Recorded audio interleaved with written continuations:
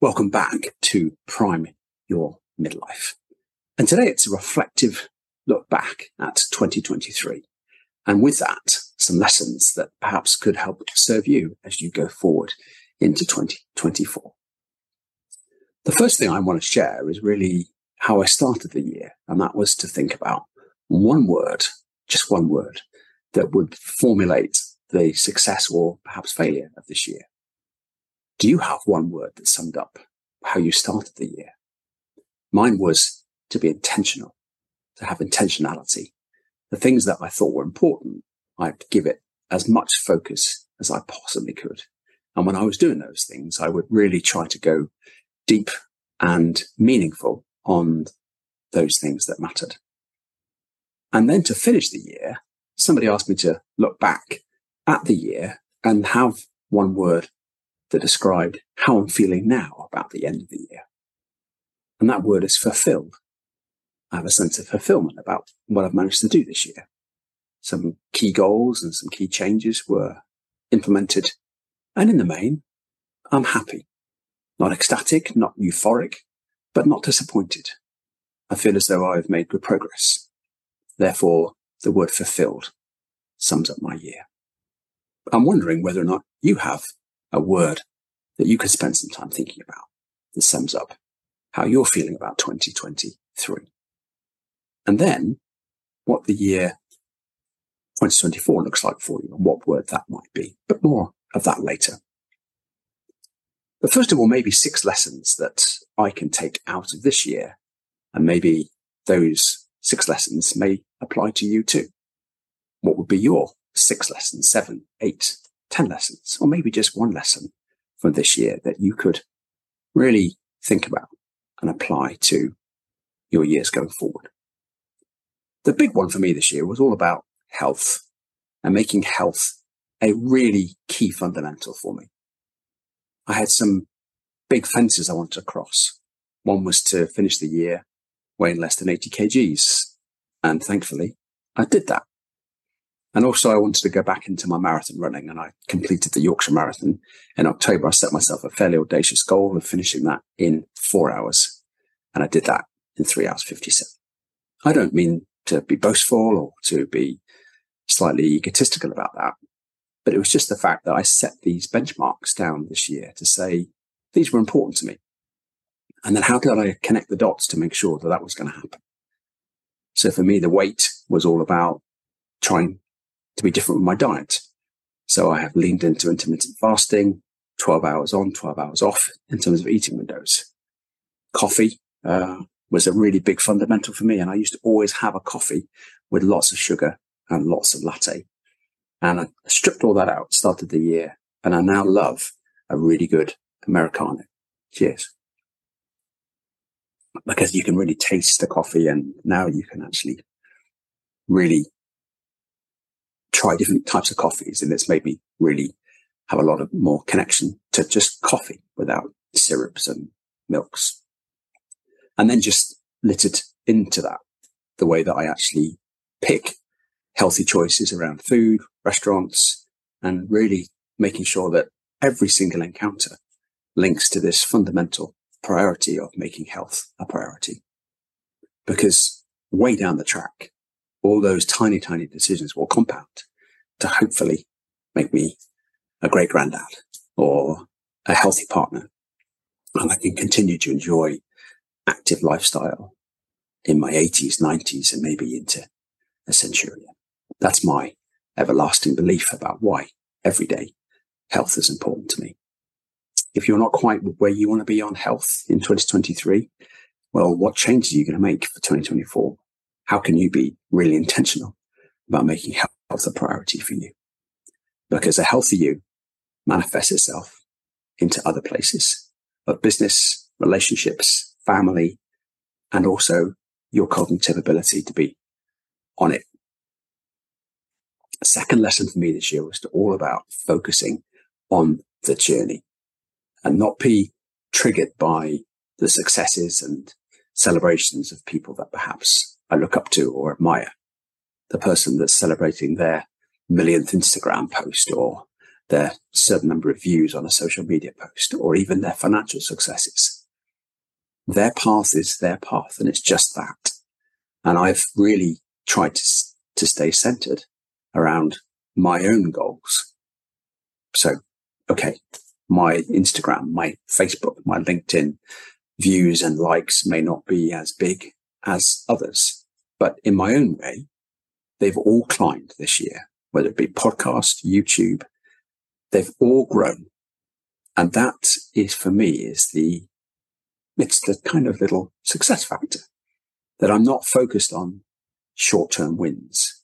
I'm focused on delivering value, delivering content, and staying centered around what I think is important to me and hopefully the people like you that are listening in today. The third lesson for me was all around dopamine distraction. And there is a little bit of hypocritical content here on the basis that I've just talked about focusing on the journey. But equally, I know that I sometimes chase the likes, chase the views. And if I'm having a tough day on some things that I know should be my priorities, the little dopamine in me says, why don't you go and post on LinkedIn? Why don't you go and look for some likes or comment a little bit and somebody celebrates the comment? And when that happens, a little dopamine spike comes up and says, yeah, do that again. Do that again. And I call that dopamine distraction. Because at the moment that I'm doing that, it makes me feel good. And I feel as though I'm achieving success. But then you close the laptop down at the end of the day and look at what success really means in terms of money in the wallet, clients won, or things achieved. And you can see that actually the distraction is not serving the long-term plan. That's lesson number 3 for me, to cancel out the dopamine distraction. The fourth lesson was to make sure you have a system for your priorities. And I have a little template every day of the things that I think are there to serve me. Things like my LinkedIn hashtags, doing a post on social media, doing my meditation in the morning, my morning routine. And literally, I just go down the columns each day and tick, tick, tick, tick, tick. And then I point score that in the week to see where my point average is. And I have a number that I wanted to get to each week. And I add all the numbers up. I want to get to plus 180 in terms of my causal track. And this holds me accountable to what I think is important. And then I look at the week. Where am I missing? What are the things that I know I should be doing, but I don't? And that system there of holding me account to what I say is important when I start the year or start the quarter. And then if I fail to adopt what I think I should be doing, that's a really good sense check of making sure that I don't keep missing in the long term. That's lesson number 4. Lesson number 5 for me was to be willing to ask and be willing to have rejection to accompany the ask. The roles that I do, I have to ask for the business, whether that be in health insurance or coaching. I simply have to engage with people. And at some point, I've got to ask them whether or not they would like to continue the journey with me or not. And with that comes rejection. That doesn't feel so good sometimes when you feel as though you could work with somebody and then they say, actually, no. But even from the no, you can normally learn something from the no, so long as you're willing to ask. So the 2 lessons in that is when you have an opportunity to engage with somebody and you feel there is an opportunity to work with them, be brave enough to ask the question. Hey, based on the conversation we've been having, it feels like there could be a good fit here. Does it make sense for us to work together? But ask the question. It's a yes or a no. But even from the no, it could be, is it a no for now or just a no never? Or could you give me some more feedback as to why not? Because I'd like to serve others in the future. And if I'm not able to serve you, how could I serve others? By being more intentional or by being better with the way that I've communicated with you. And equally, you could say, I'm really sorry that we can't work with each other, but based on what you know about me and how I work, is there somebody else out there that you think that I could work with that you could recommend me to? So that's lesson number 5. Be willing to ask. And connected to that, also be willing to ask for help. it's so easy to sometimes just bury your head in the sand and just carry on regardless, thinking that you can find a way or find a success. Often somebody else has been in the same place as you are. And by asking the question, hey, how did you manage to do that video? How did you manage to become so good at? Ask the question, because people ahead of you will always be willing, I think, to help you. But it's up to you to bury the ego and say, I'm struggling. Please, can you help? And connected to that, lesson number 6 is proximity to the right people. We're human beings. We love social contact and we love relationships and the conviviality of conversations, laughter, banter, experiences to share together. We're not designed to be in our own solo worlds, locked in our own silos of our own mediocrity or self-pursuit. And I've got some really lovely networks that I absolutely enjoy being a part of. I love Toastmasters, which happens every other Wednesday in the week.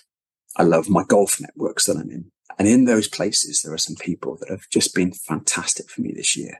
And I really look forward to going to those places and mixing and just sharing stories about life with those people. So maybe that's something you need to look at. Where are you spending your time for 2023 and how could you join other networks, other groups, and be more surrounded with people that are going to cheer you on, build you up. And if you're in places where people are being a little bit sarcastic or toxic or not giving you a sense of wealth or purpose, then maybe it's time to think differently about that for 2024. So those are my 6 lessons for this year. To pursue health, focus on the long term, avoid dopamine distraction, have a system for your priorities, ask for help, and finally, be proximate to the right people. So, moving into 2024, what's the one word that I'm going to hold myself accountable to? Well, it's simple. It's focus. Last year was being intentional, which has helped me being intentional on certain things. But I know that on occasion, I've been distracted. And therefore, for me, 2024 is focus, focus, focus. Focus on getting my book finished.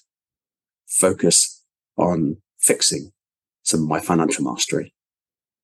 And I want to finish 2024 with those things absolutely nailed in. So I'll focus on making sure that I've done a certain number of sales calls by a certain time of the day. If I've not done that by that particular time of the day, nothing else can be started until I've done those points of focus. So that's my 2024 word of the day. Focus. Word of the year.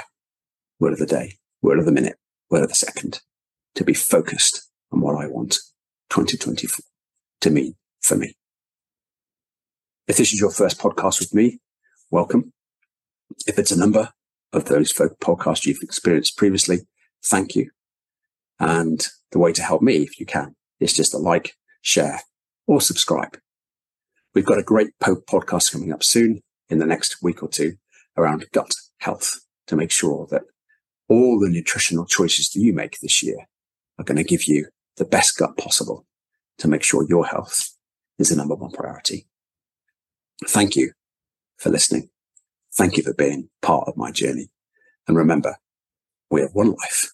So love life, living life.